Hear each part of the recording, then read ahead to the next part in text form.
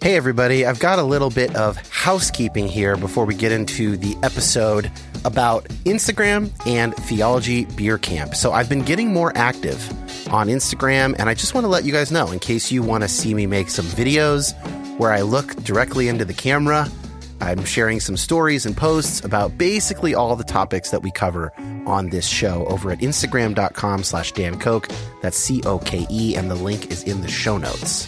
Also, Theology Beer Camp is returning in 2024, October 17th through 19th. The theme is Return of the God Pods. That is a Lord of the Rings reference, which should surprise nobody. I will be there alongside Brian McLaren, Diana Butler-Bass, the New Evangelicals, Bible for Normal People, Tony and Josh from GGCH, of course Trip Fuller and Homebrewed Christianity, and a whole grip of others. And you can use the promo code RETURNOFYHP, all one word, for $25 off your ticket. Prices go up starting June 1st. That link will be in the notes. I hope to see a bunch of you guys there in October. It was a serious highlight of last year for me.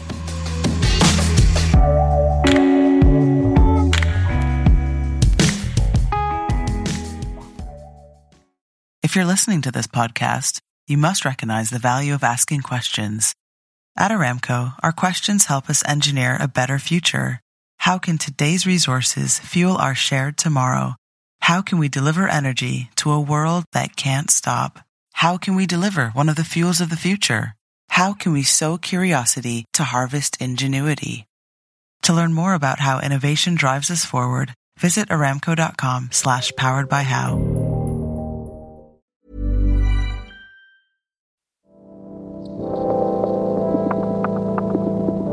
My name is Dan Koch. Like many of you, I've been on a complicated faith journey for a number of years now. And while I tend to find myself on the progressive side of Christianity, my goal is not to make liberal converts. I want this show to be a resource for Christians to my right and to my left, as well as former Christians and non-religious folks. Anyone who finds themselves asking difficult questions about God, science, prayer, fate, suffering, evangelism, and more. So many of us have been given bad answers to those good questions, often by people with pure intentions. I want to say that you have permission to take both Christianity and the modern world very seriously. And I hope to facilitate that by introducing you to people seeking God across the Christian spectrum, engaging hard questions in a multitude of ways. Thanks for listening. Today's is a very difficult topic, but it was not a difficult conversation to have, meaning it wasn't hard to talk about it. It actually, I felt, was very helpful and clarifying. However, obviously, if you yourself have a history of either sexual or spiritual abuse, or both, as in the case of one of our guests, listen at your own risk. You have no judgment from me if you just skip this one out. I'm not going to do a lot of introduction here because at the beginning of the interview, I basically give the backstory of what we're talking about. Let me just tell you a little bit about our two guests. Jennifer Kelly was 37 years connected to the L'Arche community that Jean Vanier founded. She's the former executive director of the Seattle location. She is now a retreat and spiritual director and a consultant, and she's the founder and director of Jesuit Restorative Justice Initiative Northwest. She is a Catholic woman, and I was very, very happy to have her join us today. She also knows quite well Father Paul Fitterer, who is the Jesuit that I have mentioned many times on this podcast and in interviews on other podcasts when I tell the stories about how, I almost became a Catholic. I was hanging out with this Jesuit. That was Father Paul. She knows him much better than I do, but we had that in common. And then Chris Hoke. If you listen to Depolarize, you might remember him from season 1. He is an author and also runs a nonprofit in Mount Vernon, Washington called Underground Ministries, where he works with inmates and the formerly incarcerated. And as he mentions as well, he's working on something called One Parish, One Prisoner, which I'm very excited about. Okay, not a lot to say. We're just going to let this conversation go the way it goes. Godspeed as you listen and process this difficult stuff. Jennifer and Chris, thank you guys so much for joining me. I'm in a very weird state of mind right now because we just had 10, 15 minutes of kind of getting more acquainted. And I'm like so excited to get to know you better, Jennifer. And like, I haven't seen Chris in a while and I'm in this like great mood. And now we are about to talk about the worst possible thing ever. So I'm trying to mentally transition from this excitement about new friends to actually one of the harder things I've had to think about in the last year. So let me give a little bit of background. Correct me if I get any of these things wrong, but here's a 30,000-foot overview. So Jean Vanier was a French-Canadian Catholic, kind of almost a priest, didn't quite become a priest after he was in the Navy and had like a promising Navy career, quit that to do ministry, basically ends up founding L'Arche Community, which is a residential home for the disabled with a strong Catholic sort of spiritual overlay. That ends up eventually exploding basically into hundreds of locations around the world.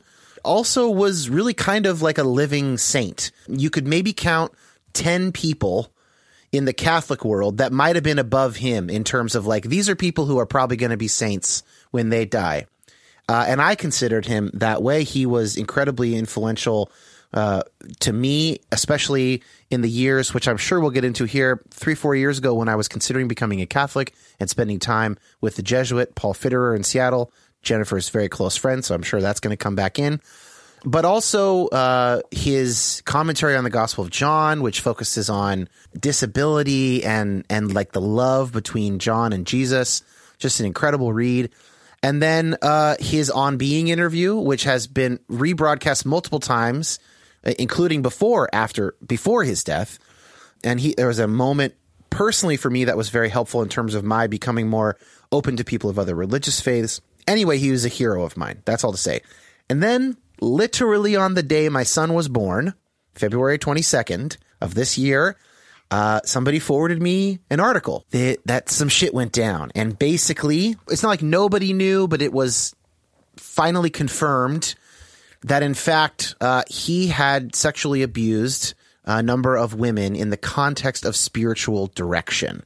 Now, to be clear, from the outset, this was not the disabled people. Nothing, as far as I know, in his relationship with the residents of L'Arche communities had this abusive dynamic. This was with people who were under his care as his spiritual director or advisor.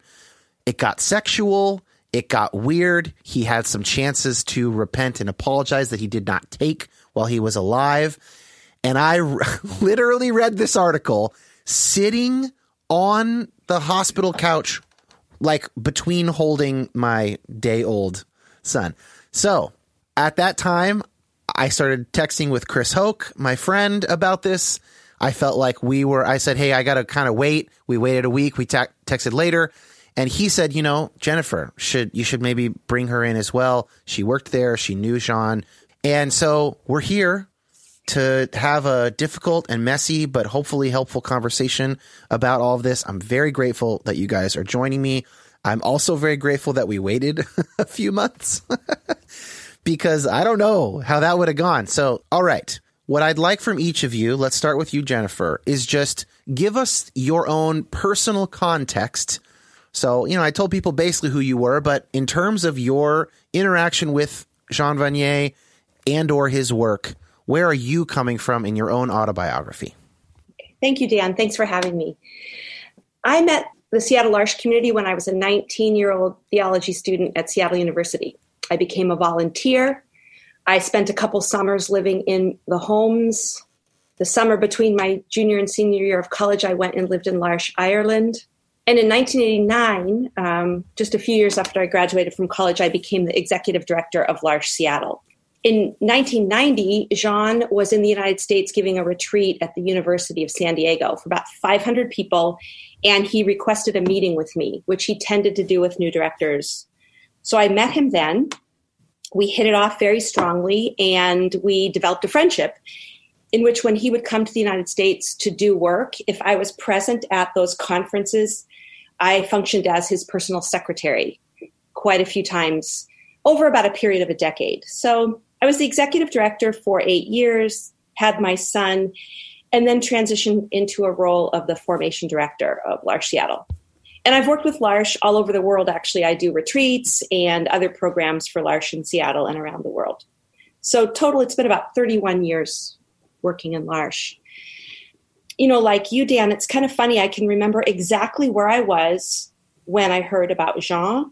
It's like I'm a cancer survivor, and I can tell you exactly the moment, the date, the time where I was standing when I heard you have cancer.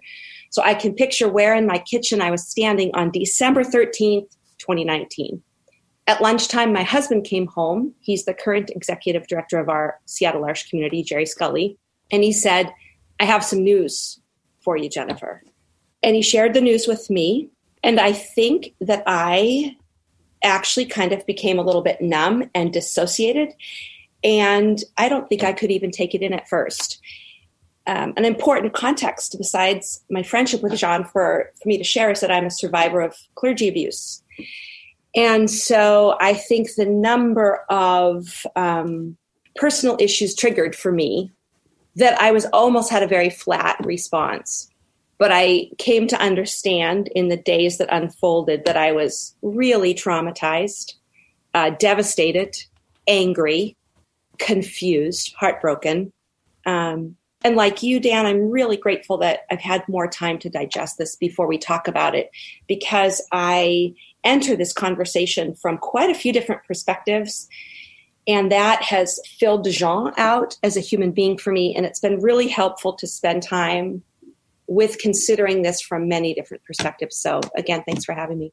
Wow. I mean, I'm even more grateful for you hearing that. And just to clarify, so our timeline, so in December, because your husband was the executive director of L'Arche, he sort of knew about the internal investigation before it hit the news wires, basically, right? Yes. Well, here's what we all knew. So I can't believe the exact timing, but about a year ago, L'Arche International let all of its long-term members know that there was an inquiry and an exploration back to do with Père Thomas, who was Jean's spiritual mentor, and Jean as well.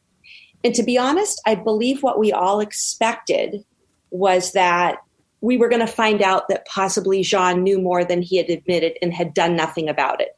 That's what we expected. Yeah. That's what we thought we'd be devastated by. Then what happened was in December, our national leadership had a phone call with directors only.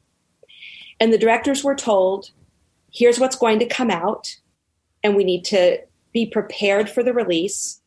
And you are allowed to only tell your spouses and a spiritual advisor. Nobody else can know. So that was the other thing that was incredibly painful was Jerry and I had this information and we couldn't share it with our community. So people were so devastated, and I'm the one who would facilitate the conversations around this. Literally, we'd had one conversation and then the pandemic now all of our homes are on lockdown and we can only talk to each other via Zoom calls. So as you can imagine, one thing I can share with you is around the world, one of the things we are talking about in L'Arche via email, Zoom call, and other communication is that internationally, we're still reeling from the Jean Vanier revelations. Pandemic separated us all from being able to process it. There are some L'Arche communities in the world who've lost core members to COVID-19. And so as you can imagine, the complexity of trying to even begin to integrate this has been massive. So that's kind of the timeline of how we knew as communities. Yeah. Well, let's hear from you, Chris. Let's get your background with Jean, and also talk a little bit, more about your ministry work and how you see that connected to this discussion or his work. Yeah. As I was telling you earlier, I'm not sure I'm really a qualified voice. Well, then I'm certainly not. So you could feel good about that. Well, you're the host.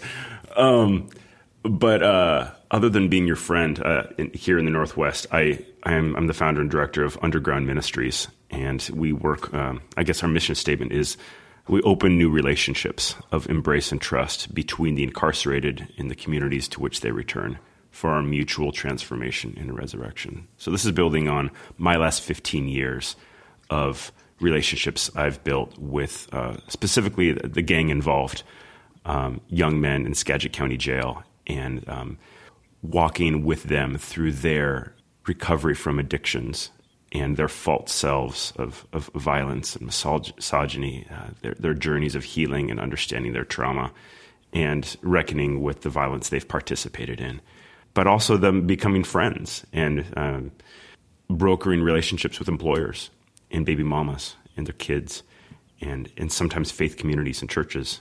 And what we're doing now, our main thing with Underground Ministries is something called One Parish, One Prisoner, where we're creating a whole 2-year journey and curriculum for faith communities to be in relationship with someone in prison. And so I guess in a way that I did not know Jean Vanier directly. I work full-time with men who've done bad things. And some of the questions that the community's asking now are kind of our bread and butter of what we do. And secondly, Jean Vanier's writings have been pretty central to my understanding of helping myself and then now churches understand the power dynamics in working with someone coming out of prison. So it was sad to me. I mean, within weeks of this news, I was, copying verbatim beautiful portions of his book, Becoming Human, into some of our training materials for churches. The importance that I've received from him, and if anyone has only heard about his gross behavior and his hidden abuse of power and sin, if you want just a primer on the goodness of this dude, just listen to Krista Tippett's interview with him that she's replayed like more than any conversation in the history of her show. That one being one, yeah. But this is the passage that I return to constantly for teaching our congregations how to be in a better kind of relationship with someone coming out of prison, not the helper, not the white savior. Yeah. He says the number one aspect of love is to reveal. The quote begins now. To reveal someone's beauty is to reveal their value by giving them time, attention, and tenderness. To love is not just to do something for them, but to reveal to them their own uniqueness, to tell them that they're special and worthy of attention. We can express this revelation through our open and gentle presence in the way we look at and listen to a person, the way we speak to and care for someone. This revelation of value, the revelation that heals, takes time. When I think about what the men and women need returning from prison, I can't think of a better opening recipe than that. Yeah. So this is the context, right? This is a guy who really seemed to be, and I think in many ways was, we can pretty safely say, like pretty plugged in to love, to God, to tenderness. I mean, L'Arche is certainly has to be the most successful, if you want to call it that, outreach program to the disabled in the history of mankind, right? Like, this is not just like a megachurch pastor who had really good words, right? It's not. Right. That's not what we're dealing with here. This is not dealing with a huckster. Yeah, it's not like a silver-tongued, whatever, who actually was banging gay prostitutes or something. That is not what's going on here. This is so much more complicated and so much more difficult because of the genuine value of his work and his life. Jennifer, I think we should talk about what happened. I think we need a bit more about what happened. I'm reticent to have you be the one to share those details as a clergy sex abuse survivor, but you are the closest. And so, if you're okay with it, would you please share, with Pierre Thomas, his mentor, and what exactly do we know or do we think went down with all that? Sure. Could I start by, there's two things. I'd love to preface my remarks today by especially acknowledging as a survivor that I do not speak for anyone else in L'Arche in my thoughts today, and I especially do not speak for the women who have survived trauma directly from Jean Vanier. 100%. Because I know from my own experience that trauma is so profound that I have no doubt whatsoever it has forever altered their experience of his words, his presence, of L'Arche International, and I have nothing but the deepest reverence for them. So that's really important to me to say and to acknowledge that I've had many, many, many years to deal with my own personal trauma. So that's one of my perspectives. And actually, let me just jump in too, because I do want to be really clear about this as well. this episode is not intended to be any sort of apology for his behavior. I mean, that should go without saying, but in case someone comes upon this that does not listen to the show regularly and is not aware of, the kind of general stances that I take, like this episode is about how do we take that pain and this abuse seriously with someone we would so not expect it from, right? Like, so definitely just to be clear, like we're not reading him early on because we're trying to like defend him in the court of public opinion. Nothing like that. Just in case there are some stragglers here. Yeah. Right. Well, in the story of Jean Vanier, first of all, I want to thank you, Chris, for that quote, because it just feels so synergistic, because there's nothing I've quoted more from Jean than to say to love someone is to reveal to them their beauty. Like, that is just my number one quote of Jean, and it is transformative, and the many myriad of healing directions that one quote takes a person in is extraordinary. So thank you for sharing that. In Jean's life story, he is the son of the former Governor General of Canada, and he told a story very famously of going to his father when he was about 11 years old. He was aware of the war, and he said to Dad, and he had to meet with his father in the study. It was very formal. And he said, "Dad, I want to join the British Navy." And Jean always said that his father's response changed his life, because rather than looking at him and saying, for goodness sake, you're 11 or you're 12, whichever age it was, how ridiculous, his father looked at him and said, "I trust you." And from that story, Jean would talk about the place of being trusted and how trust is foundational for the development of who we are and our character. So his father said those words, "I trust you," and then he kind of mentored him for the next year or two, didn't let him go off and join the Navy at 11 or 12, but he actually did leave home and join the British Navy at 13 years old. That's a piece of context that's really important to me, because I have a son who's 24, and I can look through the stages of Jean's life, and I have a sense of what it means developmentally for a 13-year-old boy to go and join the British Navy. I mean, it's mind-blowing. So he joined the British Navy. He was in the Second World War. He was a naval officer on a ship called the Magnificent at a very early age. And he mentioned that over time, he noticed that he was on deck in the middle of the night with his Bible, looking up at the stars. And he realized his calling was no longer the Navy, but something else. So he left the Navy in 1950. He got a PhD, I believe, in philosophy. But meanwhile, background to his life, there was this French priest, Père Thomas, who actually had been the spiritual director to Jean Vanier's mother, Mamie Vanier, and she somehow introduced them. And Jean got involved probably in his early 20s, I'm thinking, at about 22, with this movement that Père Thomas started called L'Eau Vive. And if you or your listeners are ever interested, it's fascinating to look up and study L'Eau Vive.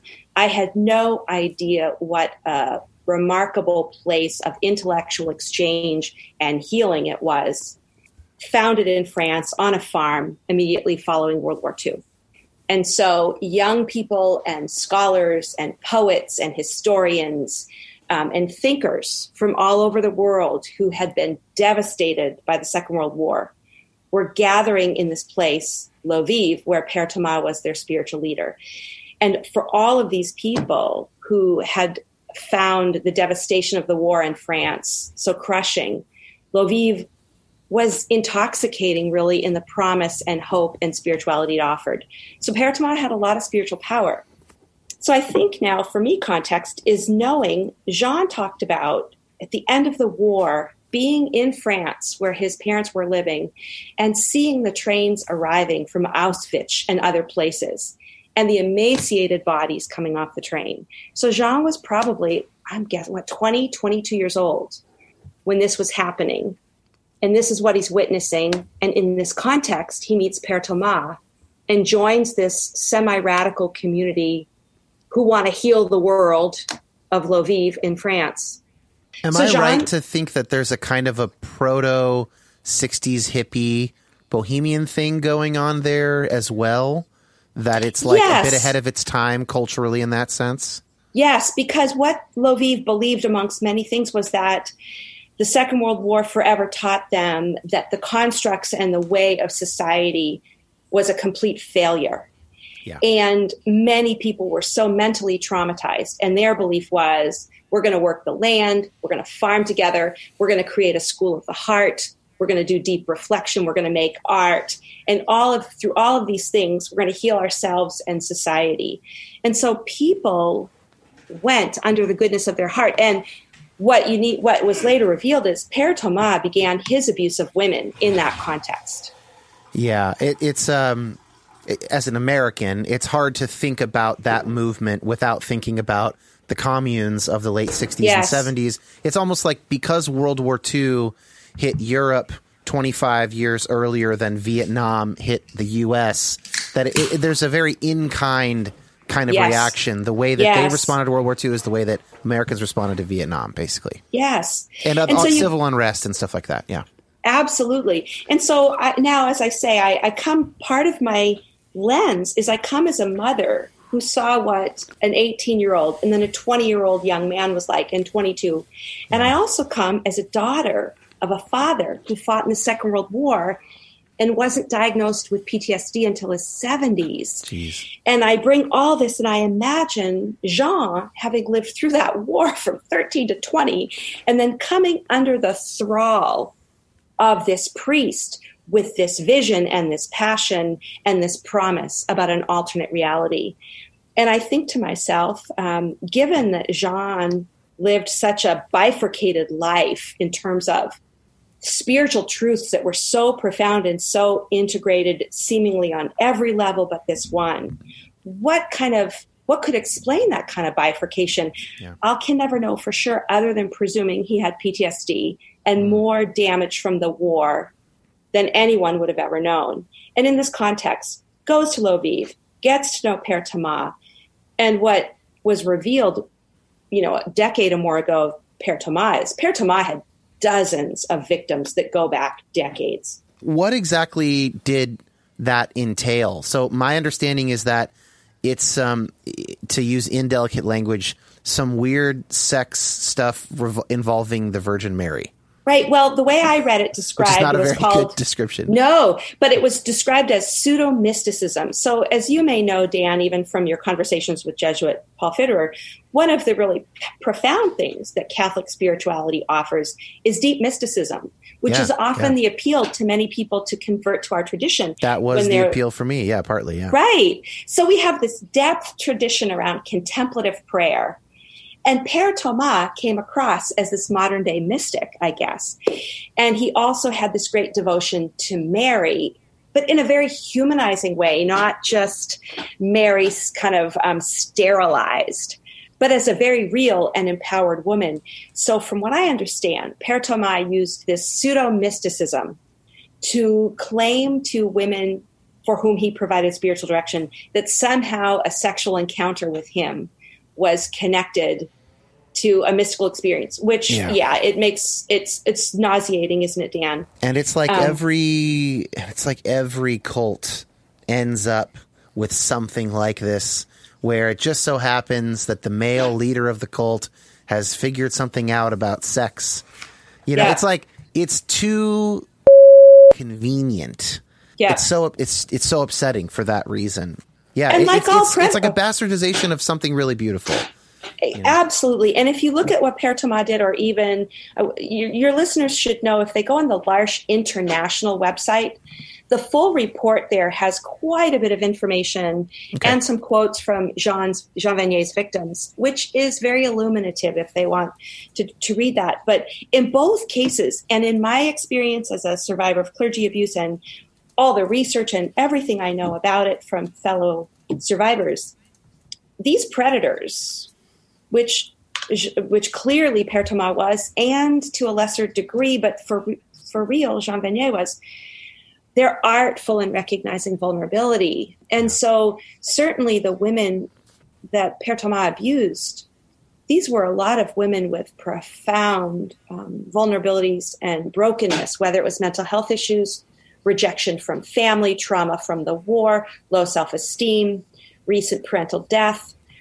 And in reading the stories, a few of them, of the women who were abused by Jean, they too spoke of incredible vulnerability that put them at risk to be manipulated that way. And this is the long, sad saga and story of people who use others for their sexual gratification.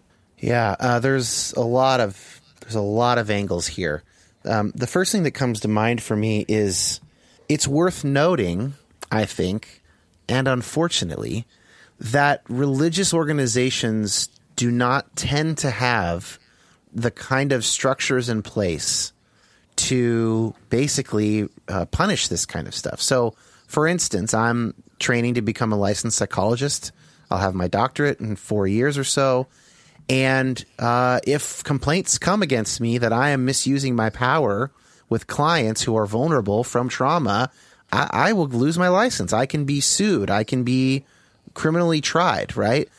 Because I basically am signing up and agreeing not to do that. And I'm receiving a lot of training around it. It's, power dynamics are a massive part of our training in our program. This is one of the ways that I have become secularized, I think, increasingly as a Christian growing older, is like, oh, some of these like non-religious institutions have better stuff in place. Like we're recording this the day after the missions episode, the quagmire of modern missions came out, where we talked about how these international missions organizations are really good places for bad people to hide and continue working because there's very little visibility. So I have a kind of an unanswerable hypothetical question, but that I'd like to offer to you guys. Maybe, Chris, if you have thoughts, you could go first, of like, how do ministries replicate that kind of accountability that like the APA has, for instance, or the medical board or the bar association has? And is that the answer? Or, you know what I'm saying? Like, what do we make of the fact that there seems to be this real problem that pastors, clergy, Catholic and Protestant alike, they have all this enormous power, the same amount as maybe a doctor or a therapist has or something, with, in a lot of cases, basically no guardrails. I mean, it's funny that you said international missions organizations are really good places for bad people doing bad things to hide. Because as I'm doing a lot of digging in my family story and working on a kind of weird braided memoir right now, that's the dark seedbed I keep coming back to. Is my dad was a missionary kid, and I don't know if many people listening know the term MKs, but there's a whole culture of missionary kids and TCKs, third culture kids. And we end up finding each other. And then a year into the friendship, we're like, oh, you are too. There's just kind of this deeper psychic alignment. And as I've listened to more of these stories and asked more uncomfortable questions based on what I've heard from the last 5 people in my family or other folks, I'm seeing that, I don't know, what you just said summarizes what I've been learning for the last 5 years perfectly. That there's not a lot of press on it yet, but that's where religious organizations with little accountability and even thinner threads of contact or oversight, where they're just grateful to have someone out there in the field, as they say. So whether it's a hippie camp, whether it's missionaries, that folks, when there's not much oversight, their disease can rage. Something that we've all become more aware of around the systemic racism conversation after the George Floyd killing is this idea of intent versus impact, and that you can have a negative impact without having negative intent. So, Jennifer, I don't know that this is true, but let's assume for a second that it is, that at whatever point in his life he comes to Père Thomas and he's got whatever damage he has, he's got whatever personality he has that he was raised with, whatever he got from the weird formality of his father, this seems like so alive to him. And so he buys in hook, line, and sinker. And maybe even over time he challenges some other things and changes some other things that he disagrees with or whatever. But let's say he never ends up disagreeing with the sex marry stuff. And he's celibate, so this ends up being his sexual outlet or something like that. Let's stipulate that his intentions are, this works. This actually works. I know that people frown on it, I know it's a little bit unorthodox, but I believe it works. Does the evidence allow that reading? Is that actually a plausible reading of what happened that would explain the discrepancy between his sexual actions and the rest of his actions? Well, for me, Dan, great question, but I would say no, absolutely not. I would read it as self-delusion, and here's why. So I'm a trained spiritual director. I didn't mention that. I do other work besides L'Arche. And a principle I bring to everything, to myself, but also to everyone I provide direction for is, would you put it in the light? Will you tell the story? That is the greatest discernment tool that ever existed. And if the answer is no, then it's a secret. And if it's a secret, something is awry. Now, of course, there's a difference between secrecy and privacy. So when I say, would you put this in the light? I don't even necessarily mean before the entire world. But Sure. Would you put it in the light almost in front of yourself, in front of God, in front of your spouse or clergy? And clearly these were secrets John carried. And those secrets, that's telling. But is it okay if I answer your last question? Because Please do, yeah. So my experience of clergy abuse happened in college. It was a clergy professor, and I was literally pushed towards him by other clergy and my theology teachers because they told me I was so lucky that he wanted to mentor me. And what I know now was months and months and months of grooming before he made his move. And thank goodness I was able to extricate myself relatively quickly, but incredible damage was done. But what came of that happened in 1984, when I had repressed that for years. When I finally dealt with it in 2002, I was later asked by the Jesuits to be on their very first review board of clergy abuse for the diocese. And I went through extensive training with Monica Applewhite, I think is her name, and safety training. And just so you know, all over the United States, Catholic archdioceses require these trainings now. And the trainings are excellent. Furthermore, I've been through years of extensive training because I work with a vulnerable population. And so I've had excellent training at the state level, and I've had it as a spiritual director. And what I've learned through all of that is one of the greatest challenges of all the training is our individual internal resistance to ever believing somebody we know and care about could do these things. Yes. Okay. Yeah. And so we're all taught, if we do the training, we're taught red flag behaviors, right? And we're taught that red flag behaviors do not mean for sure that a person's an abuser. It could mean they're clueless. But when you see the behaviors, you check them out. So here's what's so crazy, Dan and Chris, and an honest confession that I shake my head at myself. So I've been watching for red flag behaviors because of my training for years. And I've changed things because of a person's behavior, or I've disallowed a volunteer. But I was in therapy for 5 years, finally, about what happened to me. And to my therapist, I said one day, these exact words, it's probably in the case files, some of the way Jean Vanier treats me reminds me of my abuser, but without the sex. Yeah. And I had never seen, so I worked very closely with him, and he was very kind and very affirming. But Jean was very kind of, he could be kind of dictatorial. In his loving way, he liked to tell people what to do.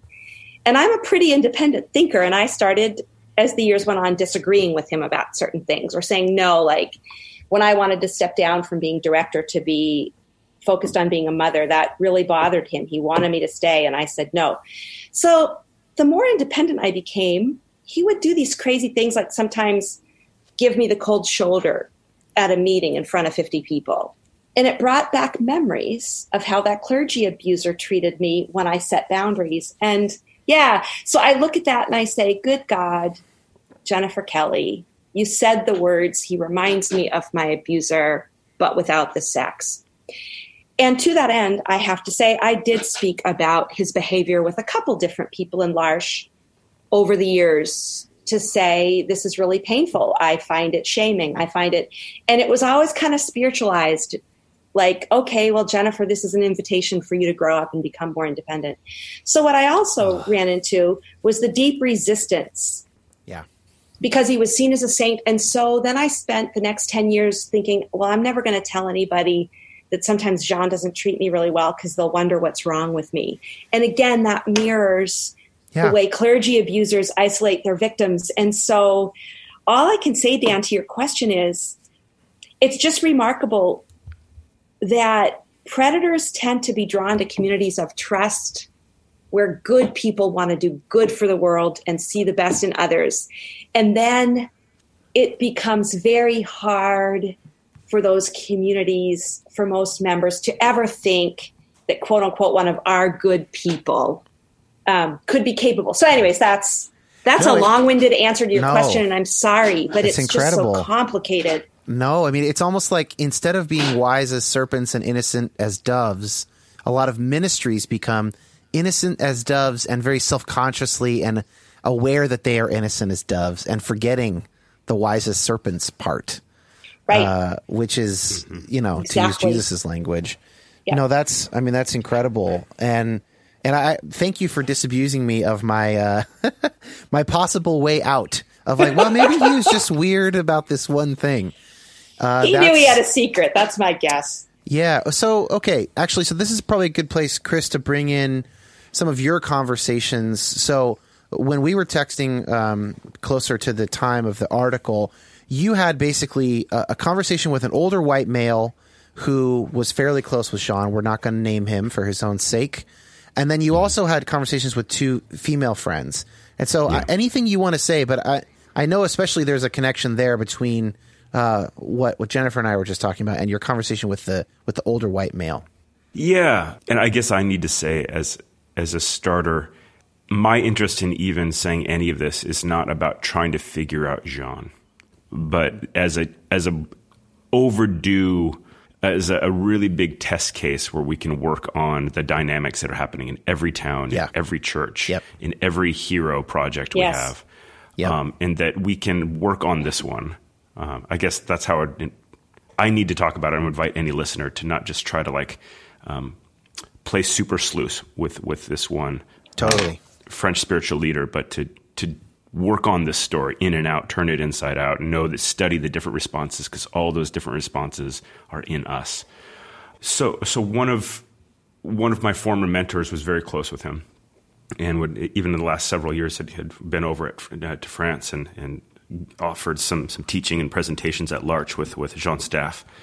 And so when the news came out, I sent a text message to this person I used to be close with, just saying, I don't know, I didn't say anything other than, I know you all are close. You're on my mind, my heart. And then the next day, this person started to kind of process with me versus text message. And I'll be honest, it bummed me out that this is a person with a theology and a political edge that I've always loved. But it just, I think I shared some of it with you, Dan, and you were just like, yeah, it just sounds like a typical boomer response. That's how you said it. I'm like, oh, yeah, that's a simple And people who don't it. know you should know that for you to say a political edge I loved is like me saying, oh, that's so interesting. It's the highest compliment. Yeah, I mean, this person is really dedicated to the priority and presence of God among the most powerless in the world. Yeah. I mean, I'm aware of some of his work, and fantastic. Yeah. So this is we're not just talking about some asshole, who happens to be an evangelical elder or something like that. This is a guy doing good work in the world. Yeah. Amazing work. But was close with Jean, and I think was probably looking to Jean to be kind of like a father figure. And who can blame him? Right. If you're, if you don't know that stuff and you're close to a living saint, I mean, it's an unavoidable gravitational pull. But basically the response was, first off, just questioning the allegations. Well, we don't know if those things were never fully true. He's not here to defend himself. And the one that most frustrated me, but I wasn't going to argue with him because he's working out his own grief, and I'm just a spectator in this. I was just kind of, But was, he never claimed to be a saint. Other people did that to him. He was always very upfront about that. He's a sinner too. And I think that one pissed me off because I don't know Jean, but I've been around a lot of men in religious leadership that think they are being accountable by just saying the most token, useless thing ever. Like, well, I'm a sinner. It's like saying I'm a human being. Like when your dad slaps your mom and then turns to you and says, what? I'm a human being. Yeah. Is that humility? No, you kind of want to hit him. Even worse, be like, what a slimy. It's a smokescreen. That's what it is. It's like using approved in-group language to put the matter to rest. Is what that's how I see it. So coming away from some of those conversations, again, it doesn't need to be about Jean specifically, but it got me really thinking. Okay, why does this upset me? For me, I keep coming back to accountability. That I work with a lot of men that have done bad things. And so for me, it's not about being the judge of what's good or what's not good. But oftentimes, when I work with men who are incarcerated, they've almost been overly accountable. They've undergone scrutiny, prosecutors, full discoveries. A discovery is like the fat file of everything that's found against you. They've gone through full investigations. They've lost their job. They've lost their family. They've lost any reputation if they ever had one. And they've oftentimes been thrown in a civic underworld in human warehouses for years and years and years, oftentimes for drug possession, for ways of just medicating their own pain, sometimes for gun possession, sometimes for beating someone up, sometimes for gang warfare, sometimes for domestic violence is the worst for me because I'm closer to that in my story. But they've been held accountable and oftentimes been beaten 3 times more than they need to be. And then on the other hand, when people who are in power have really done bad things that need to be reckoned with, how quickly they can slide out of it and how quickly they can apply the gospel to themselves, or a version of the gospel of a kind of quick, instant forgiveness that they've never given to people who are in court or who are in jail. It's kind of like a scandalous grace they're so happy to give themselves. But I don't buy it because they've never given it to others nor advocated for it in society. So it feels imbalanced, it feels slimy, and it doesn't restore trust. It is a little different, though, than the Jean case because he did extend that grace to everybody, basically, right? So it's not, in that particular sense, it was not hypocritical of him. No, not of him. In that sense, yeah. I'm saying for why it bothered me, again, moving away from just the specifics of Jean, but just all of our responses when we hear about people that we love. The reason I'm pushing the nuance is because his case for me feels different, right? Like I sort of am aware of the movements of the standard leader who ended up being fraudulent, who ended up being an abuser, who ended up being kind of a wolf in sheep's clothing. What's so interesting to me and challenging about the Jean Vanier case is that it doesn't fit those patterns as well, right? Like Bill Hybels might just not be that good of a guy. Like I don't know him. I don't know anything. I have no inside information on Bill Hybels, leader of the biggest megachurch in America and the big leadership summit, but he could totally just be like a jackass who learned all the right ways to speak to evangelicals, amassed a ton of power. He might not be that way. He might be 50% that way. Nothing would surprise me. You could tell me anything, and I'll go, sure, right. Vanier is surprising, right, because of this other stuff. Right. And that's what's so interesting about this case, that it's getting at a different dynamic than all the other big men who have been toppled down, rightfully so, get at. You know what I mean? Well, for me, what I began speaking to is just what's general, is noticing our different impulse reactions that are echoes and endemic in how we've dealt with power and our favorite heroes and our dads and our moms and our buddies. So yes, I've not gotten into why this is particularly difficult with Vanier's beauty and his goodness, which makes it a really painful paradox. Yeah. But as I've gone back to some of Vanier's writing since then, I've thought about there's a connection between his hidden illness and abuse and harm and precisely what he taught about. He taught about the abuse of power. And so for me, there's a unique, almost integratedness, as opposed to guys who are just like, blowhard fundamentalists that are just talking about, throw away people with different sexual attitudes. Ted Haggerty is railing against the gays and doing coke with a gay hooker in hotel rooms on the side. It's like that's the tale as old as time sort of comical version of it. But you're saying there's actually maybe something like that going on here around power and vulnerability and stuff. Yeah, if like there's on one end there's total integration, and on the other hand there's complete splitting. And I know you dig these terms as a psychology student, Dan, and where splitting and projection, which is what you just described with Pitt Haggard, right? Which is the fundamentalist caricature of the human disease, which is I can't tolerate my shadow.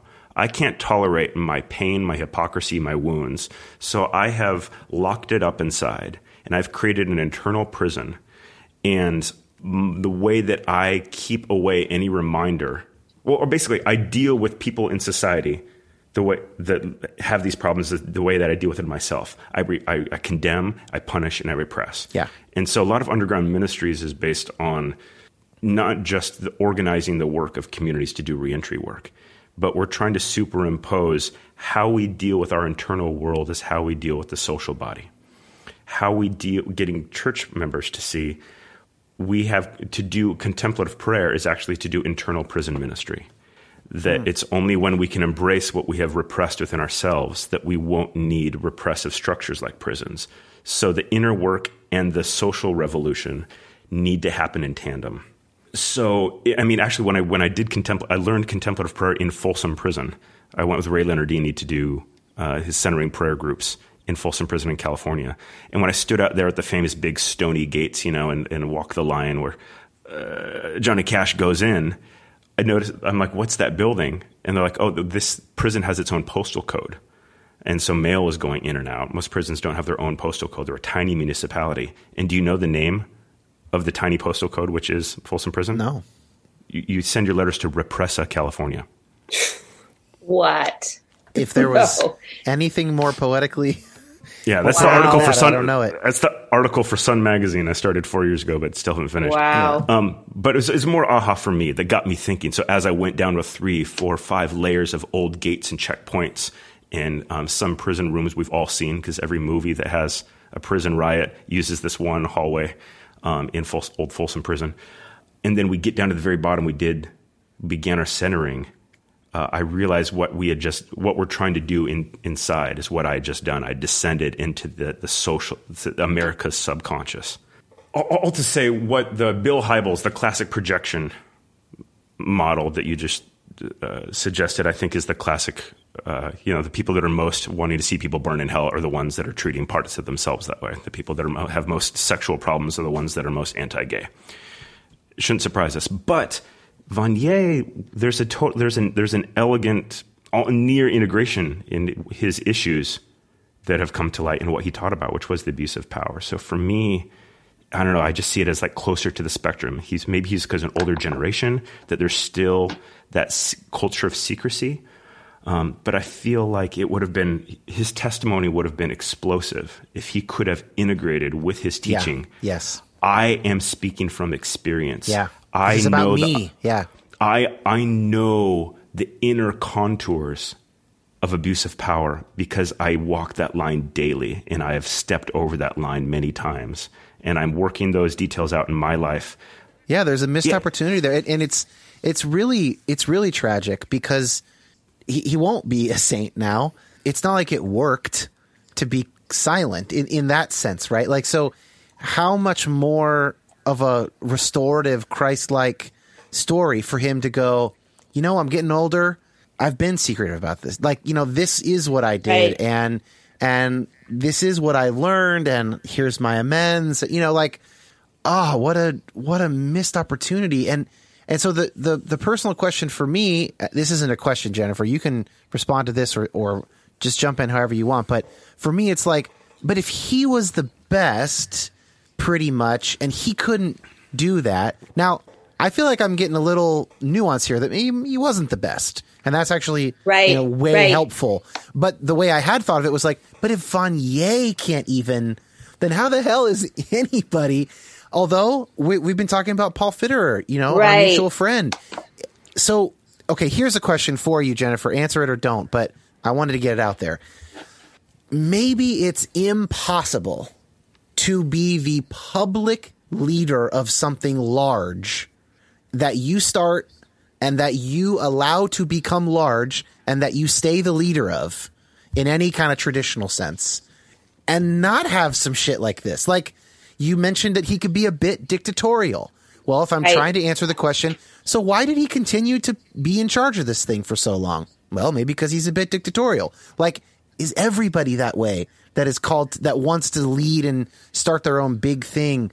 I'm feeling it's frustrating. It feels like there's no solution to this, that it's like baked in to the kinds of leaders we inevitably lionize, that they can't do the thing that we lionize them for doing. They can't actually end up doing it ever. That's my cynical take right now. That's a great question, Dan. And, I don't have an answer, but, again, in the background, the sidelines, some of us who knew Jean and who L'Arche for years, he wasn't my model of an integrated human. He was not ever my model of it. This is so helpful for me. What I would have told you, I many times contrasted my deep personal friendship with Paul Fitterer and my friendship with Jean Vanier. And I would have told anybody who asked that Jean is unknowable, that he doesn't get to know you on a personal level. That should have been a red flag. Like, he can be warm, he could be loving, he could be fun to be with, but you never really got to know Jean. So even what Chris was just referencing about, wishing that he could have kind of put some meat on the bones of that humility in terms of the talk about brokenness and vulnerability. What's so interesting was, especially in his later years more and more, but he always did it, Jean claimed that imperfection and vulnerability, but he never put even a shred of meat on the bones of it. There was still a public posturing. So, but here's something, if I could just kind of share with you something that Chris triggered for me really clearly about what energizes me about this topic. And Chris referenced himself about the bigger question, like, this isn't just about Jean, but what about the bigger issues for us in our world? I look at what Chris was saying about his mentor and how he responded to Jean. And after the revelations came out, I saw two things happen really strongly. One was to minimize, which, especially as a survivor, I know the toxic and devastating power of that. That's what kept me silenced for years. And the women in my circle who were abused by the same clergy person, there was no Me Too movement that protected us. And any coming forward was a horrifying experience. There was no, it was awful. So I know the power of the minimization, and people that were my personal friends minimized, and I learned to shut up and keep it to myself.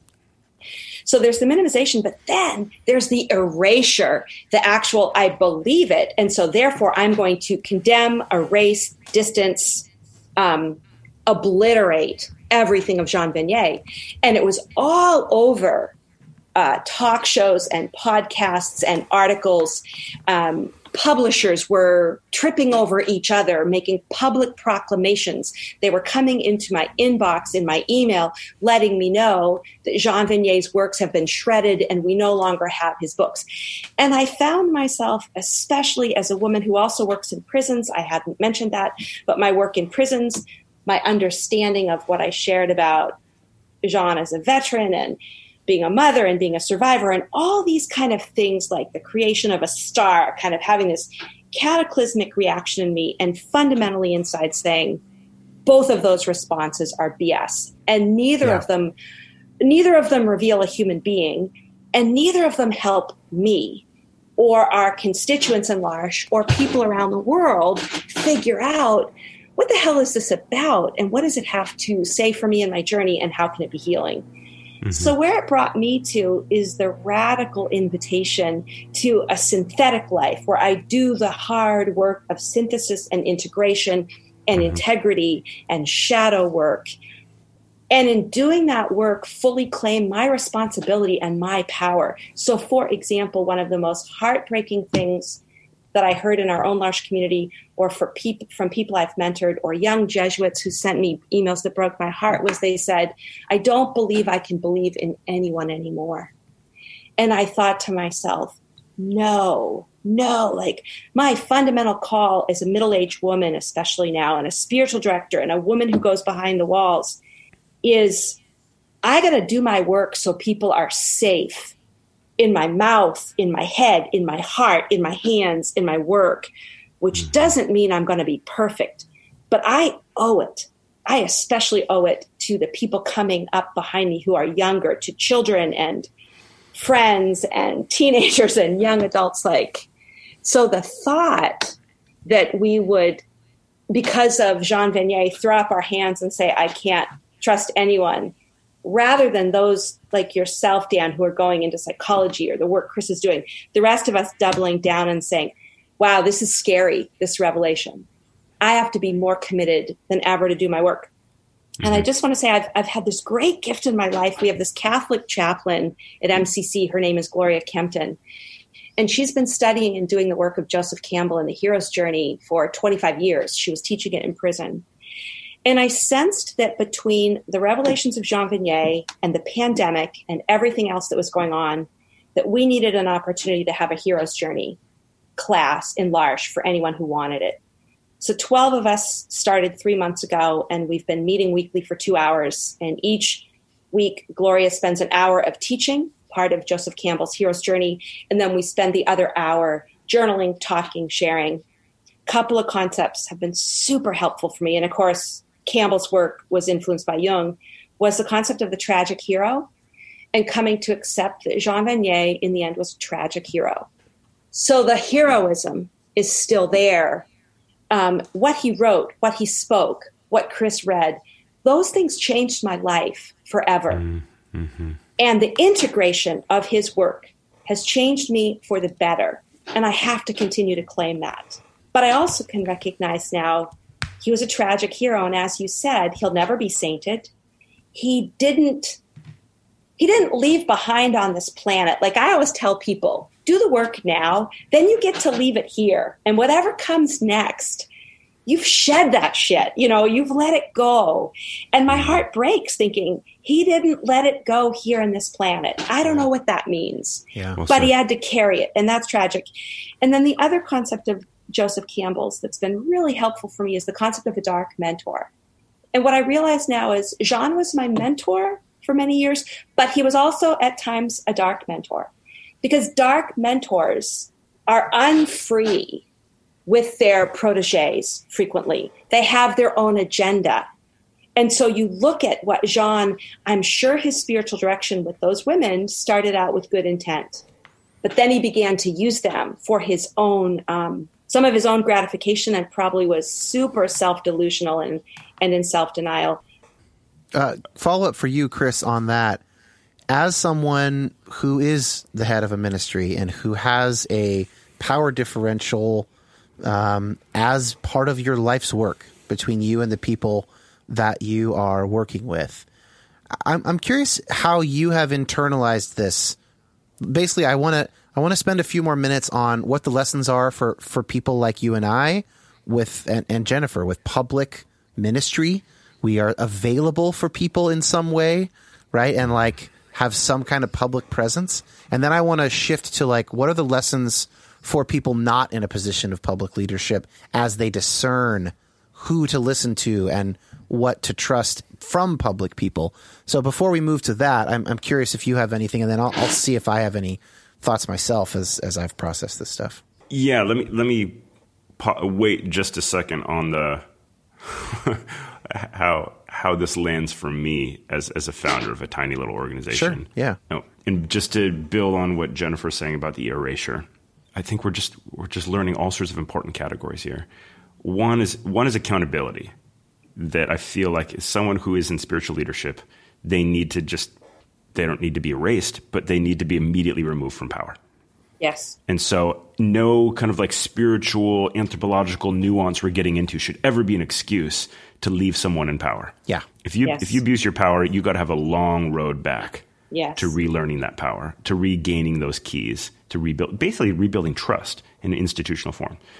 Because I'm dealing with situations like this in Skagit Valley where people whose names I can't deal with, we're like, Chris, why are you judging this person? I don't judge them as a brother, but hands down, this person can't be in leadership right now. They need to be doing their own work before they're healthy enough. Otherwise, you're infecting people. It's that simple, right? Like a doctor, if the doctor is hiding their COVID and sneaking into the office every day and working on people, I'd be like, no, you need to be removed and you need to get well before basic level of wellness before you're physician, heal thyself. Yes. Amen. Yes. Absolutely. And so accountability, transparency, that I think people in power should be leading with transparency. That's why I think people are just loving Nadia Bolz-Weber because, yeah, I mean, she kind of, there's a lot of tattoos and potty mouth, which I personally like tattoos and potty mouth. But I can attest that you love tattoos and potty mouth. But I mean, yeah, it's what actually helped me feel safe in the jail years ago, as opposed to all the shiny evangelical language I grew up with. I knew there was so much darkness going on underneath the surface. At least these guys were just kind of saying, "Hey, if I've spent a lot of time with someone and they don't swear, I'm not sure I trust them." Great, it's funny. I'm similar. Yeah. That's why I ended up cussing in the jail because people thought, "Are you just trying to be cool?" I'd be like, "No," because that's how I talk with my friends. Yeah. And I'm going to go in and like put this little veil over my personality so they think I'm something else. That's why I cuss on a faith podcast because this is how I talk. That's great. So now Soren might change that if we get a swear jar and all that. We'll see. But he can't understand it yet, so I'm just letting him fly around him for the moment. But it breaks down, Dan, because we held that good till our son was about 15 or, 12, and then the swears came back, and now he's a healthy swearer, too. There's no way around it. Anyway, Chris, go ahead, sorry. So to say about Nadia, I think why she's such a refreshing spiritual voice right now is because she talks about her alcoholism. She talks about her anger. Even to, I mean, it's not only refreshing for those of us coming from conservative fundamentalist backgrounds, but it's such a gentle rebuke to the self-righteousness of the left as well. Yeah. Oh, yeah. Where she'll be like, yeah, don't you hate prideful, arrogant like me? And she'll always, like a good memoir writer, kind of self-indict first. So I think that's what all leadership should practice. Yeah. And everyone knows a good sermon, doesn't make yourself the hero, but makes yourself the sick one who's learning. But about erasure, I think that what the publishers taking him off the shelves and people wanting to erase him, for me, it's just the same thing as lionizing someone. It's if someone's not an angel, well, then they're a demon. It's still a really immature understanding of human beings. It's black and white. Yeah, it's like fundamentalism. Right. Take them out of accountability, yes. But then after that, right, we have a complex person here. Yeah. And to erase people is the same thing as what we're doing in prisons. We're trying to erase people. Prisons are about erasure. That we can't deal with the problems, the violence, the sexual pain and domestic violence going on, a rampant addiction, racism. We just try to erase it. And America is great at erasing. And that's why we have the biggest mass industrial complex ever. I don't think it's just about capitalism. It's capitalism that has monetized erasure. Well, it can't only be capitalism because the private prisons are like 10% or something. I mean, there's something else going on, right? Yeah, so I think I wouldn't want us to do, even if we're coming from the left, to do the same thing what prisons do, is to say we can't deal with complexity or humanity or a shadow. We're going to erase it, as opposed to how do we integrate? How do we learn? How are, like for me, when I hear about Jean Vanier, I would hope, at first I was ashamed of this, but I'm like, no, that's probably the healthiest response, is to have a little bit of like, could be me. And I think that's good. I think that's what we would want folks in churches to see with folks in prison, is to be like, that could be me. Yeah.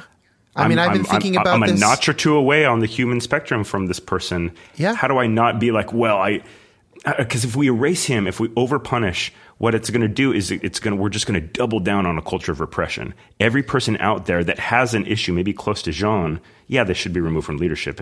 But we should create a place where they can move forward and be more integrated, whereas everyone else is being like, oh, wow, I need to start deleting all files from my computer, bullying my witnesses even more. If we just do repression, we're modeling repression. Like, as I train to become a therapist, and in some of our like ethics courses and stuff, we talk about like there will be people of the gender that you're attracted to that will be attracted to you, and you have a power over them, but by nature of your relationship as their therapist. And the worst thing that I could do in that training is go, yeah, but that's not going to happen to me. That's the worst thing I can do. Right. I need to be like on the lookout for that. Of course this is going to happen. Of course I will be tempted to exploit that power relationship at some point in my life. I'm a human being. And to pretend that I've got my shit together enough that that'll never be an issue is the height of folly, right? Yeah. You know what? It reminds me of what I said earlier, but it's for people who are going to be in leadership or mentoring others or walking with others, as Chris said. to do the work in concrete ways of putting things in the light. Because I know when I years ago did the training on safety training with the Archdiocese, but also did a lot of reading about sex offenders, because the population of people with developmental disabilities, the abuse rates are terrifying. Like they're over 90%. So wanting to keep our people safe. The dynamic that was really clear was the dynamic of shame and hiddenness, and how it recreates and replicates trauma, especially sexual trauma.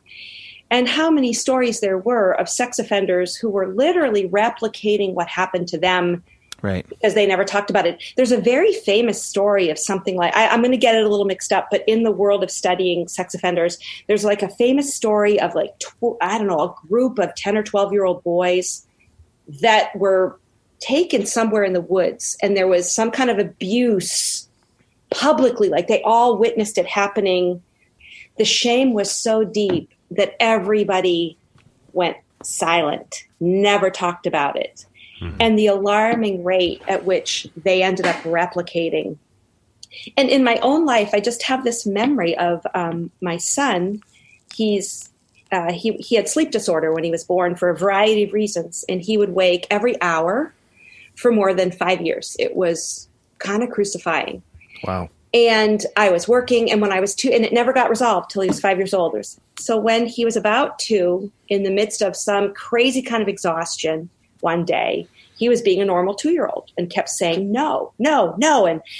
And I took a dish rag from my kitchen. Oh, and behind this, I have to say, like, there was a lot of hitting in my house. And even I'd been thrown up against a wall a few times. I'm like, I grew up with this. And I made a vow I would never physically touch my child. But in this moment where in exhaustion and rage took over, I took a dish towel that was wet on the end and I twirled it, the way they can. And I did that to him with it, right? You did a I towel flicked flick. it at him. Yeah.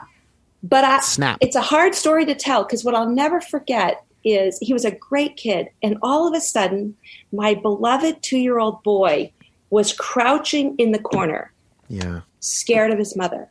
Mm-hmm. And that was that moment, Chris, where you said it could be me. And so I went to the phone and I made an appointment immediately to talk with a professional that I knew and trusted. And I went in and I said, I'm here because I have to tell you what I did. And he was in a psychology field. I'm Catholic. I'd go to confession, but I wanted to put it out there. And he asked me why I did it. And I said, I have to speak what I did because it's going to make me own it. I have to say I'm the mother who swore I would never touch my son. And I did this thing, and he wept in a corner, afraid of his own mother. And I have to keep it in the light because that's what's going to hold me accountable. And it did. I was never again. Yeah. Once I saw the horror of that moment, no part of me was ever tempted. But that's what we're invited to. And that's what Jean didn't allow for himself, right. That moment of truth to speak in the light. I did this. And had he, I think he could never have done it again if he ever spoke it in the light with someone who would hold him accountable. My dad slapped me once. I think I was, 8 or 9 or something, and I was surely being a little asshole. And he immediately said, "Oh my gosh, Daniel, I'm so sorry. That is never okay. Please forgive me for doing that." And I remember being really shocked by both things, and I still remember it. He never did it again. And I'm so grateful that he said that right afterwards. That it was like very clear, as opposed to be like, well, he deserved it. I don't do that kind of thing. He could have gone another way with it.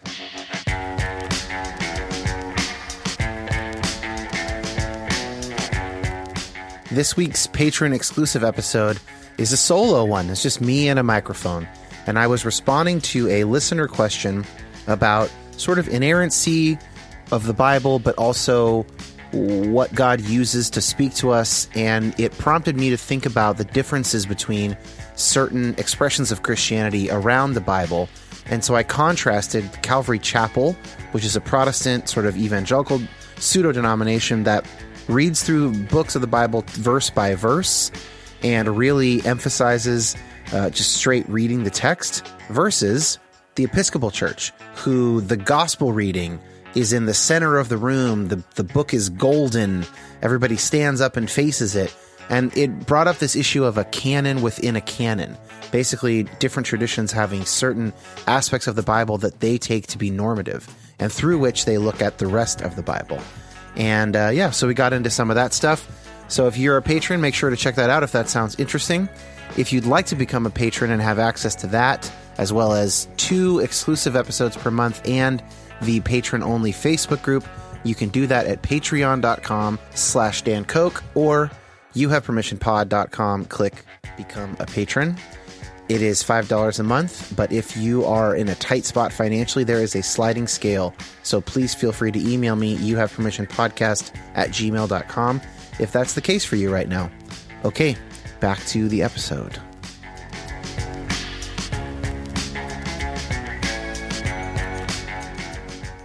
The psychology of this is a good bridge to my final topic here. So I have sort of 2 streams of thought under the same header, and that header is moving away from, what should leaders do, which I think we've spent a good amount of time on, exposing things, having accountability. And I have more to think about as someone, both with a public platform, with the podcast, but then, of course, as part of my training to be a therapist and to have really kind of interpersonal power over people in the room. Moving to listeners, readers, just people who are not in positions of power, who are trying to figure out who to listen to make sense of the world. And so the first of the 2 is I want to bring in a concept from psychology, the history of psychology, and get your guys' take on this. So early on, people assumed, including psychologists, that knowledge was like one thing. So if you were good at math, you would be good at literature. It was like people are either smart or they're not smart. And eventually, they started doing experiments to show that this was false, that actually being good at math is not transitive to being good with language, vice versa. I'm wondering if we could apply a similar paradigm here to someone like Vanier.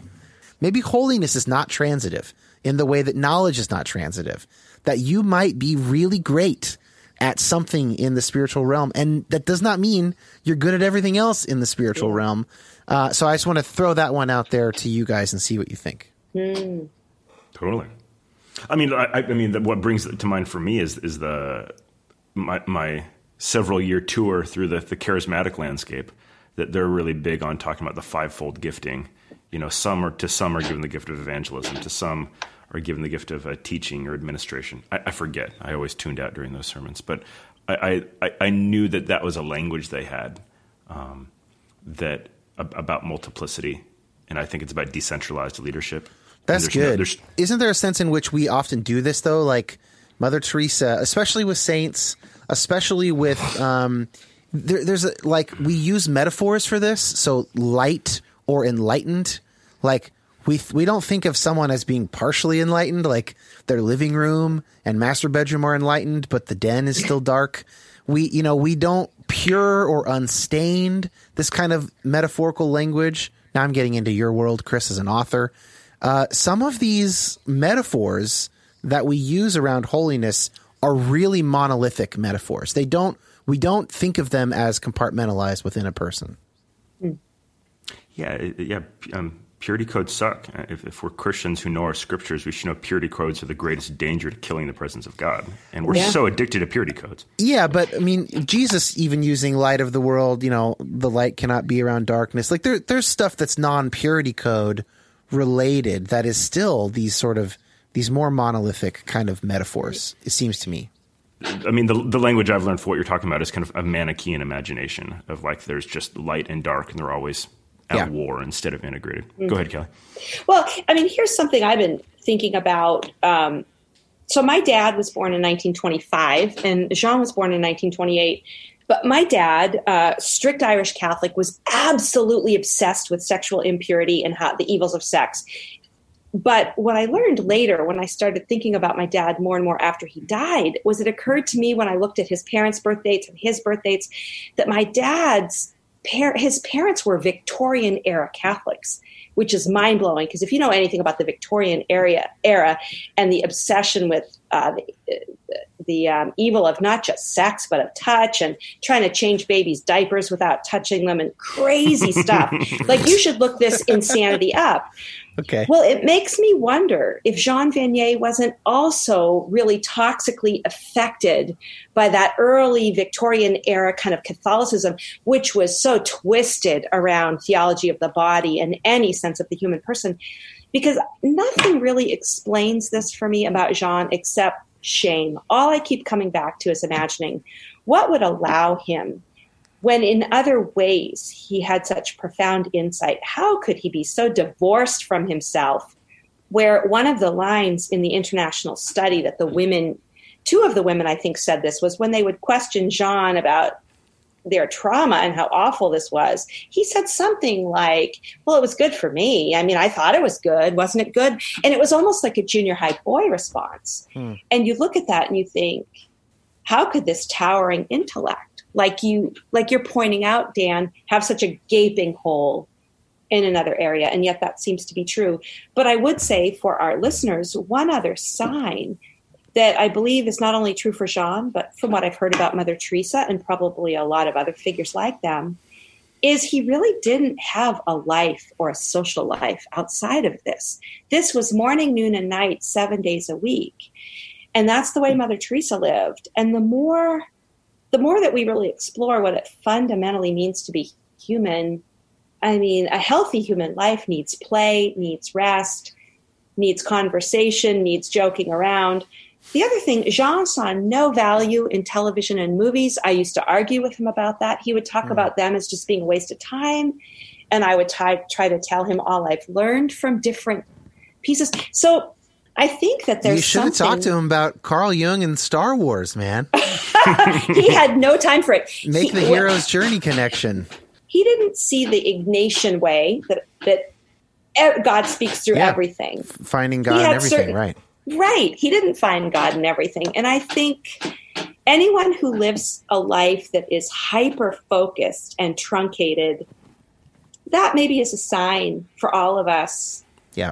That goes really deep for Christians, Catholic and Protestant alike. I'm thinking about the lives of the martyrs, the lives of the saints in Catholicism, missionary biographies in Protestantism.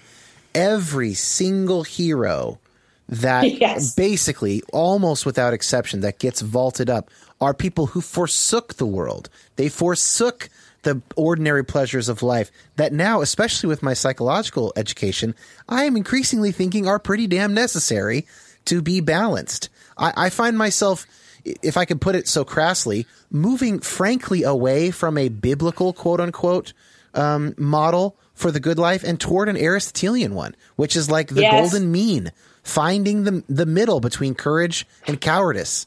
You know, or I guess courage being in the middle between bravado and cowardice, right? Like, did you know Vanier's doctoral work was on Aristotle? He's all about Aristotle. He loved Aristotle, but not practicing that. Then, so that's we probably shouldn't open a whole other line of reasoning, but perhaps this isn't another element where he knew something so well, but he didn't actually live it. Aristotle would fucking love the cinema.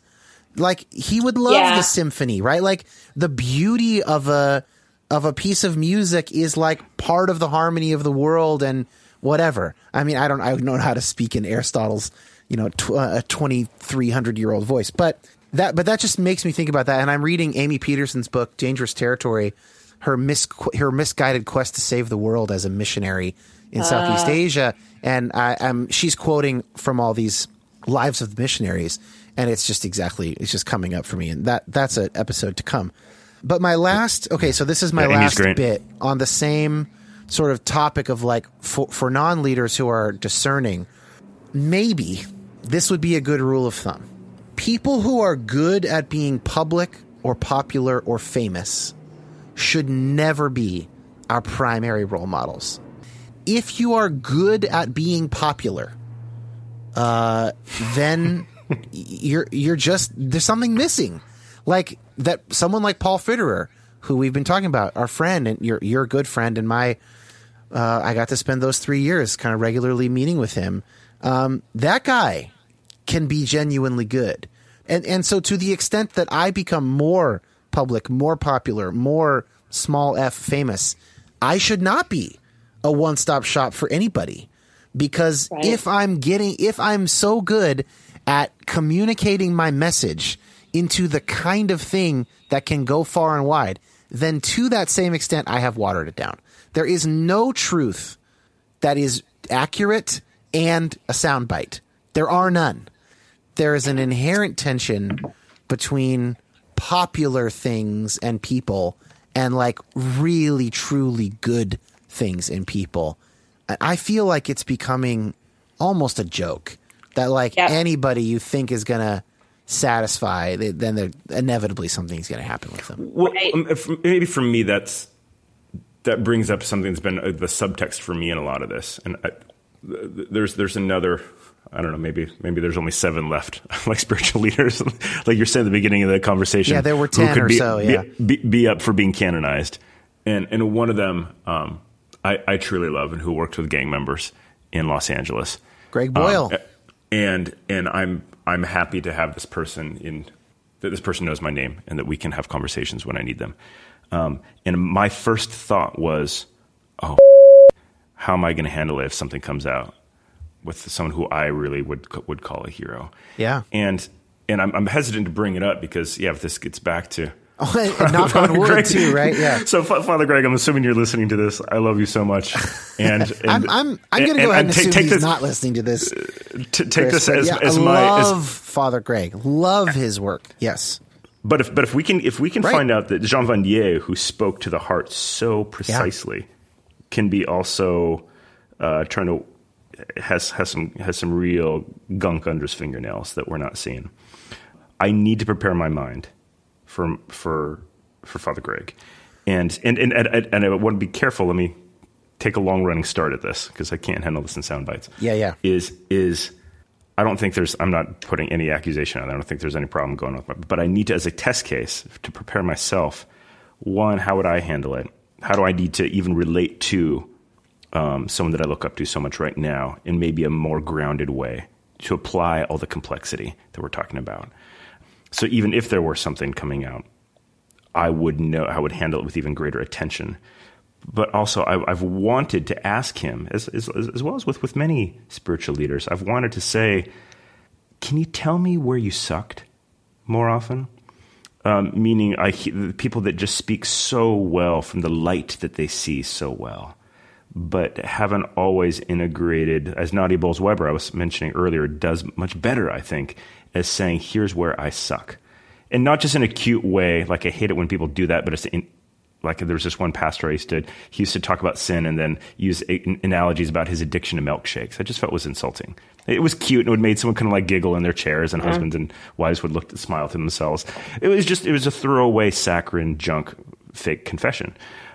Whereas Nadia can talk about the hatred in her, the fact where she wrote a whole book about talking about how she screwed up with people that she pastored. And it makes me want to say to other people, can you tell... I'm almost discouraged the more beautiful stories I hear coming out of your ministry because I feel more and more that I can't do that. Can you tell me more stories where you come home and you're depressed and you want to leave the ministry? Can you tell me where you've completely screwed someone up because you had a horrible day? How did you handle that and repair that rupture? Maybe I need to, Father Greg, if you're listening, call me, and I want to hear that. But for myself and for others, because when I speak, I'm going to speak in 3 churches in this next month, and I'm sketching out my notes of the stories I'm going to tell. I'm like, I don't do that either. Can I tell stories of rupture and repair and confession, or am I just making them go home and think, man, Chris really knows how to love people. Chris is so good with those folks. Why do I suck so much with my family and my neighbors? That's good. That's a good piece of practical advice. Sharing your, but then. Well, okay, it doesn't matter. I was saying then there'll be people who are good at sharing just enough of that, and they'll figure out how to hack that system, but we don't have to concern ourselves with that right now. Jennifer, any closing thoughts before we let ourselves heal from this conversation? What's been running around in my mind, I was looking down trying to find a quote on my phone that I knew was here. are the principles of discernment, which I think when we trust them and follow them, they are perhaps the safest shelter outside the immediate love of God. And actually, they're a tool of the love of God. I raised my son saying, for example, I said, God never says no. He's like, what? I was like, you're going to hear all this stuff about no this and no that. Actually, behind everything that seems like a no is a yes. Because what God wants for you and for me and for every human on this planet is fullness of joy and humanity. And there are certain ways, if we lean into things or we do certain things, it's going to harm us. And so if it seems like there's a no there, it's actually a yes, which is, yes, what I want for you is something so much better. So having said that, I want to read something. One of my heroes that I hope I can trust, because you asked the heroic question, is along with a lot of other people around the world, not only Catholics, but my Jewish friends, I have a lot of admiration and love for Pope Francis, who seems quite real in a lot of ways and does hang out and do fun things and knows popular music. But recently I saw someone post this quote from him on discernment of spirits, and it looks at the difference between what is for my ultimate good, which is always going to lead to joy and fullness of life, connection, community, and what's coming from my ego, which potentially could destroy me. Yeah. And he said, regarding discernment of spirits, there are two voices that raise and excite within me different questions. What comes from God will be what is good for me, meaning the ultimate good. Instead, the dark voice will insist on another question, which is, what do I feel like doing? What do I want to do? What I feel like, what I want, the dark voice always revolves around the ego and its impulses and its needs. And it tends to be all at once and right now. It's like the whims of children, right now. The voice of God instead never promises joy at a low price. It invites us to go beyond our ego, to find the true good, the true peace. Let us remember, evil, darkness, never gives us peace. It always causes frenzy before and leaves bitterness after, right? And so with that, if Jean had been discerning, he would have said, I am publicly living a life of celibacy. Therefore, this impulse to have a sexual interaction with this woman is 100% coming from a tempter. It's not coming from God. I just think that we look at the person of Jesus being so radically different than the goody two-shoes that Chris was talking about in our churches that bind us up.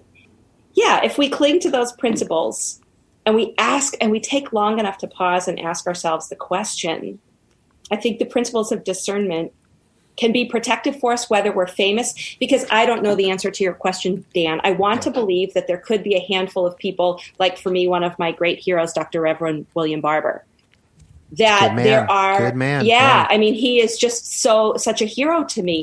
And the woman who works with him, whose name I'm forgetting, but who I listen to. Liz Theoharis. Yes. I mean, listening to her at the Poor People's March on Washington. What a woman. What a voice. I want to believe that those two are holding themselves accountable in discernment to their deepest truths in small issues and in great. And so I want to believe that some famous people do that, and I want to believe that we can do that. Well, and there's also, I mean, it makes me think of MLK, like he cheated on his wife, right? Like, does that mean that nonviolent protest is bunk? You know, like it doesn't, of course, right? Like, so it's funny. We can do it with some people, but not with others. Or the first time you hear about Martin Luther King's marital infidelities, it's really a sting, and it takes a while before you can kind of separate that out from his political philosophy or whatever, and really his heart, you know, for justice. And man, yeah, that's interesting. Maybe that's one to lean into for those of us who are struggling with the Vanier thing. I don't know. It's worse than simply having an affair, a consensual affair, but it's similar in some sense. Yeah, Chris? Towards the end, I feel like now is a good time to touch on that. So it's a great time. Good. To talk about what? The conversation that I told you about before that you asked me to tell earlier that I skipped over. Okay. About my conversation with two of the women at our church. Yes, this is a great time for that. Yeah, because I feel like it maybe sets the tone for conversations we're having around Jean Vanier or others, that there might be two different issues going on under the table in the conversation. And so with one of the churches that I do this one parish, one prisoner with, it was actually at the welcome home dinner at our pastor's home. And on one end of the table, the Vanier news had come up just that week. It was like March 2nd, I think, when this guy got home from prison. And we're talking, and it was a condensed version of the conversation we've been having for the last hour and a half. And our pastor, she was just lamenting everything there is to lament and wanting to hold up the goodness of Vanier's writings.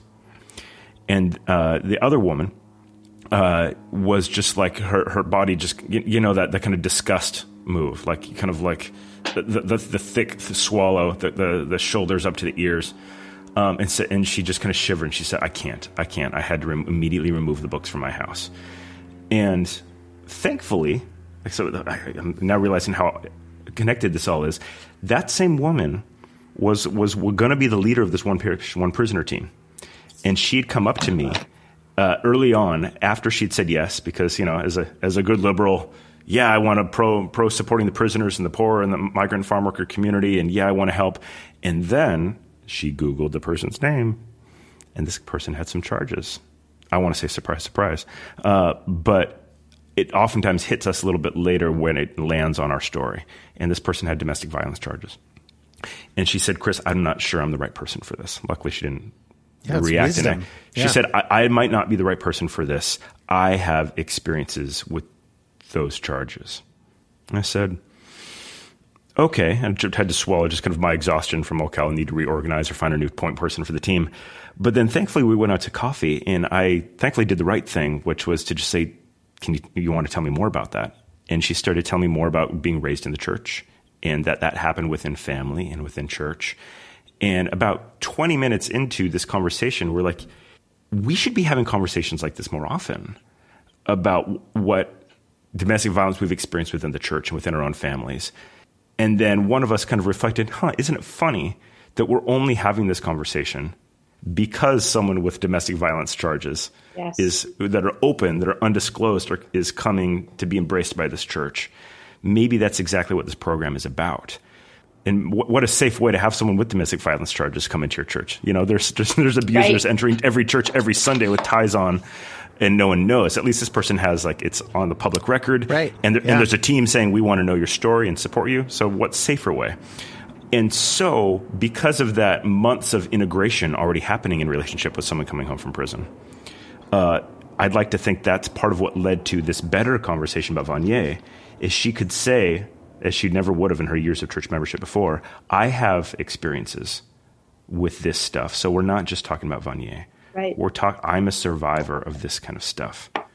And it kind of tempered our tone. So instead of us wanting to all be the jury about Vanier out there, I saw that one person is carrying in their body a story of abuse. And they can't separate the goodness of Vanier's work from the damage because they're feeling the damage. But the pastor's response, I think, is equally true, that she doesn't have to carry that pain and that damage. And she can also say, there is maybe some goodness here that we can carry forward in society. And I wonder if I was mainly listening to that conversation, hearing them go back and forth. Right. And for me, that was an education in these conversations moving forward as society, is to realize some people with the privilege of not carrying the wounds might be able to move forward with some nuance. And that needs to be in friendship and respect with the voices who need to have a more visceral reaction and say, I can't go there. No way. And maybe their desire to erase is still coming from that wound, which should maybe draw us. Maybe that's not the final word, but we can't get to whatever the final word is without passing through listening to that pain. Yeah, absolutely. So there's two things I'd want to say in conclusion. First of all, I want to say thank you. I have a confession. I've been really anxious about this conversation. I both felt really drawn to it. I felt it was really important and necessary work for me. And I also was terrified of it. terrified that I would be triggered or I'd go blank. And this has been really profound to talk with both of you, Dan and Chris. So thank you very much. And secondly, I think what I would want to hold out for any listener on a personal level, part of what impelled me in the conversation was the experience of being a survivor. And I hadn't mentioned I'm a 2-time survivor, and it's kind of what set me up for clergy abuse. And that is actually not at all unusual. Many of us who are survivors have multiple traumas. And so I had a trauma as a teenager that set me up to be really vulnerable for future trauma. So what happened for me when I got involved in prison ministry, and this was years after having finally done extensive therapy. I never did therapy until my 40s, and both the traumas had happened in my teens and my 20s. But I was with Mike Kennedy, an amazing Jesuit who founded the Jesuit Restorative Justice Initiative in California. And I was for the first time in a maximum security prison on the Mexican border in California, learning about how they do the retreats. And I was the only woman on a 7-person male team going in that day for retreat in a maximum security unit. And I was assigned a small group in the furthest corner of the room with gang members, and it was a special needs unit. None of them knew my history. And what happened to me was it was kind of a mystical experience for me personally. I'm sitting in the small group, and I'm profoundly moved by these men, and I'm alone as a woman. And I had this little part of in my head, I laughed and I said this prayer to God. And I said, thank you, God, because what you know, all my life, I've wanted interior freedom. And there is no way you could have more indicated to me that I'm healing and I'm becoming free than to stick me in a maximum security prison as the only woman in the room in a small group with gang members and sex offenders, and to realize, yes, I can see the humanity in my offenders, the perpetrators in my life. And what I experience in that is a freedom that is the greatest blessing of my life. And so I just hold that out as it would never be my business to try to push any other person who's been traumatized to take any kind of steps. I like Chris's model of it's receiving and hearing the story. But I could also hold out the story of saying, making the passage to interior freedom and to humanizing even the ones who harmed me has actually been the greatest blessing for me. So that's why I have a lot of energy about Jean and wanting to do the work personally and then in whatever way is helpful to other people. So thanks, Dan, and thanks, Chris. Thank you guys so much, man. What a conversation. I think I need a shower. But also, I feel refreshed by it, oddly. And I don't know. I feel like it's helped my own processing of this particular experience and also given me a lot to chew on. I'm really excited to listen back to this when it gets released, and I'm sure other listeners will feel the same.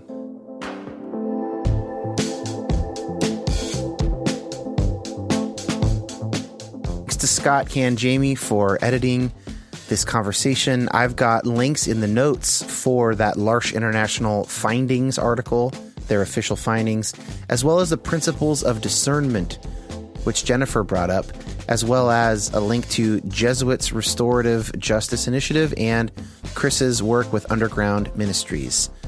I guess we'll see you guys next week. Of course, if you want to become a patron, patreon.com/Dan Koch.